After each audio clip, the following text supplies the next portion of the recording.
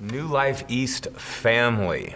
When you get this video, I think it'll be Tuesday or Wednesday. I'm working with Creative on figuring that out, but I'm recording this on a Monday morning here in the Section 8 Green Room at New Life Church, and just thinking about this moment that we're in as a community where we can't be together physically. It is just so strange. But I was talking with Aaron Olson, who's sitting over here, on the way over to the shoot this morning, that if there were ever a moment in history for this to happen, now is surely the moment. We have all the technology at our fingertips to be able to stay connected, and it's so beautiful. Hope that you enjoyed our service this past weekend. We record those during the week, and then we're streaming them over Facebook and at eastlive.org, and all of our other platforms are streaming. And it was really fun. I don't know how many of you got a chance to do this, but I hosted a watch party on my Facebook page, and some of you jumped in on that, and we got a chance to interact. So as we're walking through this whole thing, let me just encourage you, family, to use everything at your disposal to try to stay connected, to host watch parties on Sunday. One of the things that we're discovering through this is that a lot of people who have been estranged from the church for a long time, or they're holding the church at arm's length because of social media now and these services going live and us being present on social media when we would normally be in a building like this, it's drawing people back into the church. And it's giving us a chance to minister to them. So take advantage of that. It's just such a beautiful thing. We also have, if you missed it this past week, you missed a gorgeous time together. But 6:30 p.m. every Wednesday night, right here in our main worship space, we're hosting a live worship and prayer meeting. And last Wednesday, I'm telling you, it was bananas just walking around in that room and worshiping and praying just with a small segment of our team. But we knew that so many of you were with us. You were watching from your computers or your phones or whatever. And you could just feel, I could feel connected to you. I think we all felt that. We felt faith rising. And so we're going to be doing that at least for the next 8 weeks or so. Again, you can find that on Facebook or on our website. So tune into those and share those. This is a chance for us to build faith in ourselves and also to reconnect people to the church. So with that, one of the things that we're going to be doing over the next 8 weeks or so, as we're not able to meet together, is in addition to the Sunday services that we're doing, all of our congregations, so New Life Downtown and New Life Friday Night, New Life East, Manitou, we're creating supplementary materials just to make sure that we're staying connected to you as a congregation. And so we're in the run-up to Easter right now, and Easter is just a few short weeks away. So what I thought I would do over the next 8 weeks or so is just take us into some texts in the Gospels that anchor our minds and anchor our hearts in the person of Jesus Christ. So over the next 2 weeks or so, I'm going to take you into some texts that kind of get us ready for Easter. And then on the other side of Easter, I'll be centering us in texts from the Gospels that get us thinking about just what it means that Christ Jesus is raised from the dead and his resurrection life is among us. So what I'll encourage you to do with these videos is to grab your Bible. If you're alone, you can do this in your living room. If you have roommates or family, grab your Bibles and you can sit down in your living room or at the dining room table or whatever, and just start working through this together with me. I'm going to give you short meditations and an encouragement based on the text in the Gospel. So today, if you have Bibles, I'll invite you to turn in them to John chapter 11. John chapter 11. This is an iconic, famous text in the Gospels, one of the most beautiful pictures of Jesus that we have really in the whole New Testament. So I'm going to be in John chapter 11, and I want this to feel as much like we're together in church as possible. So I'm going to read through the text of Scripture, make some comments on it, give you an encouragement. But before we get into that, I want to just invite you to pause and to still your heart and to become reverent before the Word of God. And so in this moment we say, Lord, make us still and help us remember that you are God.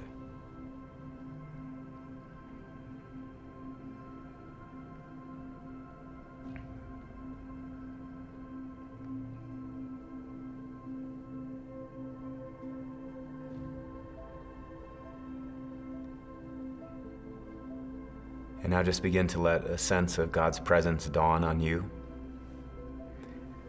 and minister to you. It might be that this video is coming to you at a time where you're very disturbed and you're very fearful. Let the presence of God comfort you and center you. It might be that your mind is very distracted with lots of plans and preparations and things you need to do. Let this moment center you on God. Christ Jesus, we acknowledge your presence among us. We thank you for your glory. We ask that the text of Scripture would defeat resistance in us, that it would remind us of the story that we're living in, that it would remind us of the God that we serve, that it would remind us of who we are to you. We pray that you'd wake us up to resurrection life. May these words, the words of the preacher's mouth, O God, and the meditation of all of our hearts be acceptable in your sight, O Lord, our strength and our Redeemer. In the name of the Father, and the Son, and the Holy Spirit. And all God's people said. I know you said it. John chapter 11, now a man named Lazarus was sick, and he was from Bethany, the village of Mary and her sister Martha. And this Mary, whose brother Lazarus now lay sick, was the same one who poured perfume on the Lord and wiped his feet with her hair. And so the sisters sent word to Jesus, Lord, the one you love is sick. And when he heard this, Jesus said, this sickness will not end in death. No, it is for God's glory, so that God's Son may be glorified through it. Now Jesus loved Mary and her sister and Lazarus, and so when he heard that Lazarus was sick, he stayed where he was 2 more days. And then he said to his disciples, let us go back to Judea. Jump over with me to verse 17. On his arrival, Jesus found that Lazarus had already been in the tomb for 4 days. So Lazarus has passed away. His dear friend, whom he loves, is buried in the tomb. And Bethany was less than 2 miles from Jerusalem, and many Jews had come to Martha and Mary to comfort them in the loss of their brother. And when Martha heard that Jesus was coming, she went out to meet him, but Mary stayed home. Lord, Martha said to Jesus, if you had been here, my brother would not have died. But even now I know that God will give you whatever you ask. Jesus said to her, your brother will rise again. And Martha answered, I know that he will rise again in the resurrection at the last day. But Jesus said to her, I am the resurrection and the life. The one who believes in me will live even though they die, and whoever lives by believing in me will never die. Do you believe this? Yes, Lord, she replied, I believe that you are the Messiah, the Son of God, who is to come into the world. And after she had said this, she went back and called her sister Mary aside. The teacher is here, she said, and he is asking for you. When Mary heard this, she got up quickly and she went to him. Now Jesus had not yet entered the village, but was still at the place where Martha had met him.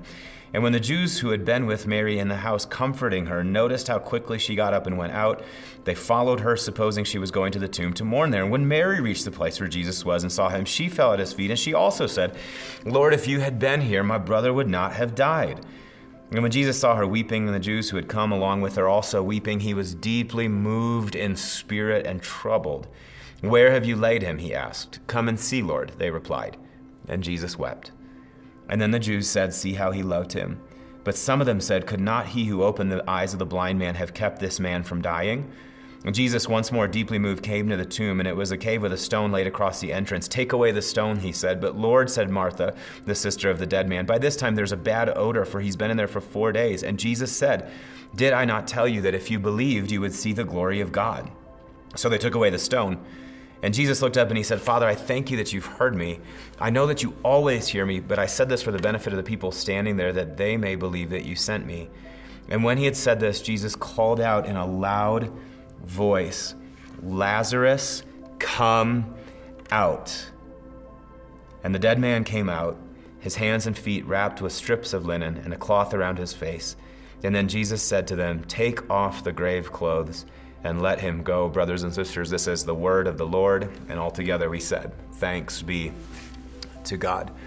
The story is such a beautiful story because it puts a really fine point on who Jesus is for us. And most Jews of the first century around the time of Jesus believed that at the end of history, there would be a great resurrection of the dead. When you look at the Old Testament, that's not as present in the earlier writings of the Old Testament, but as you start getting deeper into the prophets have this awareness that because God is the God that he is, the God of covenant, that covenant must exist beyond even the power of the grave. And therefore, because the covenant must exist beyond the power of the grave, God is under a sort of obligation to snatch his people up even from the bowels of death.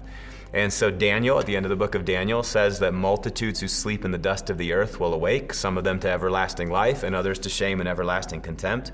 You think of the prophet Ezekiel and his great vision of the valley of dry bones, Ezekiel 37. The bones are everywhere. The bones represent the whole house of Israel, and the Spirit blows upon them and they wake up out of their graves. And he foresees a day coming when the people of God will rise up out of their graves. Exile will end and the creation will be restored. There's a great text in Isaiah I was looking at this morning Isaiah says, "But the dead will live, Yahweh. Their bodies will rise, and let those who dwell in the dust wake up and shout for joy. Your dew is like the dew of the morning. The earth will give birth to her dead." So this hope of resurrection life was always held out in front of the people of God, and they cherished it in their hearts. What nobody expected was the way in which resurrection life would come. And in the Gospels, one of the things that's very unique about the Gospel of John is that in Matthew, Mark, and Luke, you see Jesus embodying resurrection on the other side of death, right? So after he died, he's raised from the dead, and he starts visiting people, and the resurrected Christ is the resurrection. But what Jesus does here is he actually pivots the understanding, and it's not just that he is the one who will be raised, but in John, Jesus says that he is the resurrection and the life. He is the resurrection and the life, which means that to embrace Jesus Christ is to embrace the miracle of resurrection. It's to embrace the miracle of his presence right here, right now. Jesus Christ is among us. Wherever we find ourselves, he's among us right here, right now, teeing up miracles for us that we never would have imagined. Can you receive that? It's a good word this morning. Okay, well, I don't know, is it this morning? Whenever you're watching. Preacher habits. Jesus is the resurrection and the life. And whenever he steps inside of situations that are deathly, that are falling apart, things begin to change. And one of the things that I note about the text, and I want you to draw attention to, is the hypotheticals that Mary and Martha both put forward to Jesus. Martha says, if you had been here, Lord, verse 21, my brother would not have died, but I know that even now God will give you whatever you ask. Same thing from Mary in verse 32. When Mary reached the place where Jesus was and saw him, she fell at his feet and she said, Lord, if you had been here, my brother would not have died. They're both sort of situating themselves inside the hypothetical and trying to call Jesus into the hypothetical. Hey, Jesus, this horrible thing has happened. Our brother, we love our brother, you love our brother, but if you had been here, none of this bad stuff would have happened. And isn't that like the perpetual tendency of the human mind? Is we say to the Lord, Lord, if you had really been here, if your presence had really been here, then none of this stuff would have happened. Like, Lord, if you'd really been among us, if you hadn't been so far away in that other village, if you'd been right here, then coronavirus wouldn't happen. My hours wouldn't have gotten reduced. My graduation party, my vacation wouldn't have gotten canceled. All of those things. We're in the middle of it right now.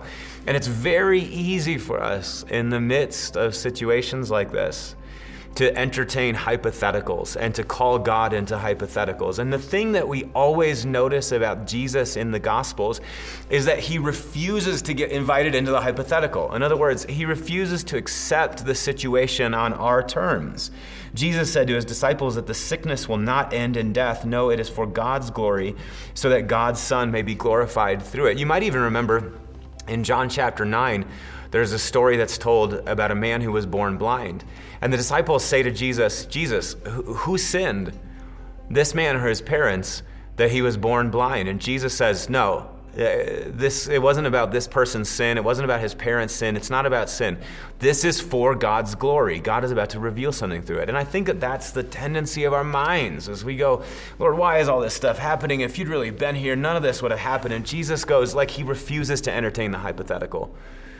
What he does is he gives us the gift of his presence and the promise that he has a plan to pull us up out of it. Jesus says, I am the resurrection and the life. The one who believes in me will live even though he dies, and whoever lives and believes in me will never die. And it might be that in this moment that we're in as a society, as a globe actually, that you're sitting there contemplating the hypothetical and you're a little bit frustrated with the Lord. Lord, why has this happened? And what did I do to merit this? And what did any of us do to merit this? Some people are talking of this as though it's a judgment of God. That's entertaining hypotheticals. That's peering into spaces that we have no business going. We don't know any of that. We can't know any of that. What we can know is that God is with us, that he's present right now, and that the one who is with us is he's not just the God who gives us a hope for a future in the sweet by and by, but he's the resurrected one who's bringing resurrection life and power among us now. Years ago, I was an associate pastor in Oklahoma, and we got a call one day from a lady in our congregation who had fallen sick. She was dealing with some stuff kind of in her internal organs, and she needed some pastors to come and visit with her. And so we went to the hospital to go and see her. And she was just in such distress. And really, it was one of those distressing situations where it's distressing to be sick. It's more distressing when the doctors don't really know what's going on. And in the case of this lady, the doctors really had no clue what was going on. There was sort of a mass systemic breakdown of her internal organs, and they just could not pinpoint the issue. And this was a woman of great faith. And I remember when we were visiting with her, she kept saying to us, like, why is this happening to me? Why is this happening? Is God trying to teach me a lesson? What is he doing? I just need to kind of get my faith going. And so there was such tension inside of her. So we prayed over her that day, and she got a little bit better, and she was out of the hospital. And then a couple weeks later, she was back in the hospital. And we went and we prayed for her, and she'd get out of the hospital and she'd be back in it. This went on like this for months, in and out of the hospital. And every time she went back into the hospital, it was worse every time. And I remember one of the times that I went to visit her, she said, Andrew, I just feel like the Lord is calling me to claim my victory inside of this. She goes, so I've been doing Jericho marches around the lobby of this floor. And there was just such stress. There was such tension inside of her. And she's peering into the dark, trying to find answers for her situation. And I remember this went on for months and months. It was probably 6 months or so, maybe 9 months, that it was in and out of the hospital, and her health just continually failing her. And I remember visiting her one day, and whatever the situation was that she was in, it was really starting to gobble up her body. And she was down to less than 100 pounds probably. And she was laying in her hospital bed, and I was sitting next to her holding her hand. And she's got tears rolling down her cheeks. Andrew, I just don't understand. Why is this happening to me? And where is God in this? Where is God in this? And I think that is a question, those two questions are questions that we always ask. Where is God in this, and why is this happening to me? And those are indecipherable questions that you can't, there are no obvious or evident answers for those things. And I remember sitting with her, and I've used up all of my pastoral wisdom at this point. And we were in a Catholic hospital, and I remember looking on the opposite wall from where I was sitting, and I saw a crucifix. And so a crucifix is a cross with Jesus still on it, right? And I remember it just finally clicked for me in that moment, like, I don't have answers for you right now. And God doesn't have answers for us that are going to satisfy our intellect. What he does have is the gift of his presence. And I remember saying to her name was Lisa. I remember saying to her, Lisa, look over there on the wall. Do you see that? That is God's pledge to be God with us and God for us forever. So you ask the question, where is God? God is right here. And he is right now. He hasn't left you, and he hasn't forsaken you. Lisa eventually started getting better, and before I kind of lost track of her story over the course of the years. In the next year or so, we had moved to Denver, Colorado, and we were helping some friends out with a church plant, and some years passed, probably 4 or 5 years passed, and I remember it was during the season of Easter one year at our church in Denver. We were in the basement of a little Baptist church, and I'm preaching away during Easter, and I looked, and in the back row, I saw Lisa there. It was amazing. And it nearly made me fall off my seat while I was preaching, And I remember just preaching and thinking, I got to get the service over so I can talk to her. And so the service ends, and sure enough, Lisa comes up, and she is vibrant and she is alive. I said, Lisa, I haven't seen you in years and we haven't talked. Tell me what is going on. She goes, Andrew, I don't know how it happened, but somehow the Lord turned my situation around. She goes, now I'm living here in Colorado. I've got a great house in a town up in the mountains. I've got a wonderful job, and the Lord has put my life back together. And she said, I just want to thank you for walking with me through that whole season. And that, to me, is like an example of what we're talking about here. The Lord Jesus, friends, is present among us, and he's dialing up miracles for us. And the key thing for us is really just to put our confidence in him and to wait. Because here's the thing about the story of Lazarus in John chapter 11, is that nobody really can rush Jesus along. Jesus sort of operates on his own timetable. And when we let him, he works things. Ecclesiastes says that he does everything, he makes everything beautiful in its time. That if we'll wait on him, he's got good things in store for us. Psalm 130, I want to leave you with this as we close here. Psalm 130, listen to this. This is a psalm of waiting on God, waiting for God's timing. The psalmist says, out of the depths I cry to you, O Lord. Lord, hear my voice. Let your ears be attentive to my cry for mercy. If you, O Lord, kept a record of sins, Lord, who could stand? But with you there is forgiveness, so that we can with reverence serve you. I wait for the Lord, my whole being waits, and in his word I put my hope. I wait for the Lord more than watchmen wait for the morning. More than watchmen wait for the morning. Israel, put your hope in the Lord. For with the Lord is unfailing love, and with him is full redemption, and he himself will redeem Israel from all their sins. Brothers and sisters, this is the word of the Lord. Let's pray.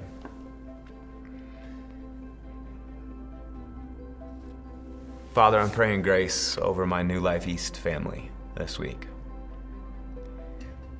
I thank you that you are the God who has promised to be God with us, God for us forever. Never will I leave you. Never will I forsake you. And so I pray for the dawning of your presence, the falling of your presence upon every family and upon every home and upon every life.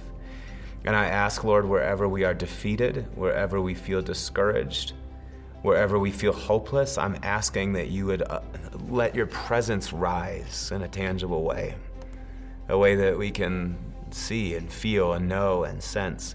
And I pray that we would know you in our midst as the resurrection and the life, the one who's leading us through to resurrection life. So I'm praying this day, I'm praying resurrection life upon every family that calls New Life East home and everybody that's watching this. I ask that the resurrection life of Father, Son, and Holy Spirit would fall. I ask that there would be great courage, a rising of great hope, and a rising of great strength. Grant that, I'm asking you, Lord, in the name of the Father, and the Son, and the Holy Spirit. Amen. New Life East family, you are loved. May the blessing of God Almighty, Father, Son, and Holy Spirit rest upon you. Amen. See you next week.